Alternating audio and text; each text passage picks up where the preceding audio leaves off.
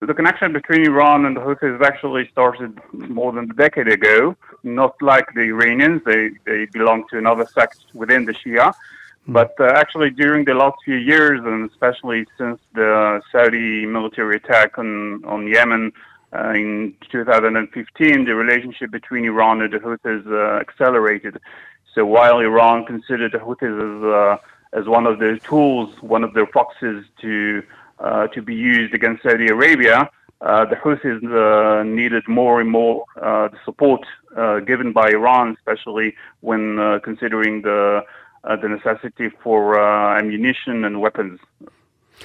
So now the Houthis have almost declared war on Israel. They've tried to blockade Israel's approaches from the sea. Are they doing this on their own? So it's very important to note that the relationship between the Houthis and Iran, just like the relationship between Iran and most of its partners in the region, are not considered to be a command and control relationship. So it's not that the Houthis are doing exactly what the Iranians are telling them to do, but certainly there are mutual interest between Iran and the Houthis when it comes to the current situation, because Iran's interest right now is to put more pressure on Israel and the United States to agree to a ceasefire in Gaza. Iran is very much concerned with the possibility of continued fighting in Gaza Strip, which would inflict a heavy price on Hamas in Gaza and perhaps even on Hezbollah in Lebanon. So it really wants this fighting to end. And therefore, Iran is engaging most of its proxies in the region, including the Houthis in Yemen, to put more pressure on Israel. And the Houthis, on their part, have their own interest, because one of the things we have to remember is that while the Houthis have to take into consideration their own agenda when it comes to the situation inside Yemen and its relationship with Saudi Arabia as well, but it's a part of the so-called Iran's threat network or proxy network, the axis of resistance, and therefore the Houthis, in addition to its commitment to other components of this axis of resistance, really wants to use this war to have its own interest within Yemen itself. Now, you talk about Iranian proxies, Hezbollah, the Houthis, even Hamas, but isn't it a little bit risky for the Houthis or for the Iranians to maybe let the Houthis open a front? Because, I mean, they risk having retaliation, especially international shipping. That's something that's breaking a lot of red lines. Yeah, I agree. And then that has to do, I think, with the current assessment in Iran, which still assess that the international community, mostly the United States, doesn't really want to be engaged in a full-scale confrontation with Iran. So basically, even if Iran agrees with everything the Houthis are doing, it might think that at this stage the United States doesn't want to be engaged in military confrontation with Iran. And by the way, we see that when it comes to the confrontation between the U.S. and the pro-Iranian militias in Iraq as well.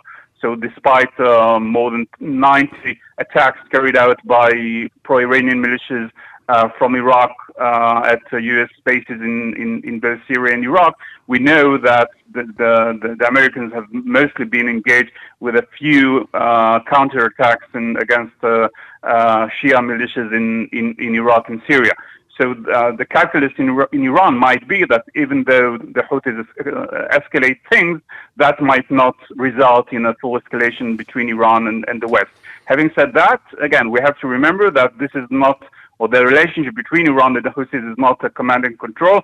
So I cannot rule out the possibility that either now or in the future we might see some different interests by Iran on the one side and the Houthis on the other hand.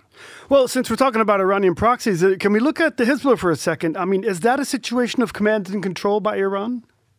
No, even Hezbollah, which is certainly the most important, I wouldn't say even proxy, but partner of Iran, it's not a matter of control and command. It's more a matter of this network of so-called proxies is more a kind of a loose network between different components, working together, coordinating their efforts together, of course, with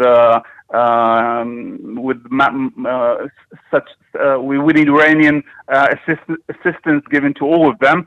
But it's not that Nasrallah or any other leaders within this axis of resistance are waiting for a phone call from the Revolutionary Guard commander or the Quds Force commander to tell them what to do. So it's more like coordination and talking together to make a decision on what to do next. Now, Hezbollah has been traveling this fine line between maybe sparking a full-scale war from Israel and the Houthis as well. I mean, how far do you think Iran would go to protect those proxies if a full-scale war broke out between Israel and Hezbollah, maybe Israel and Houthis?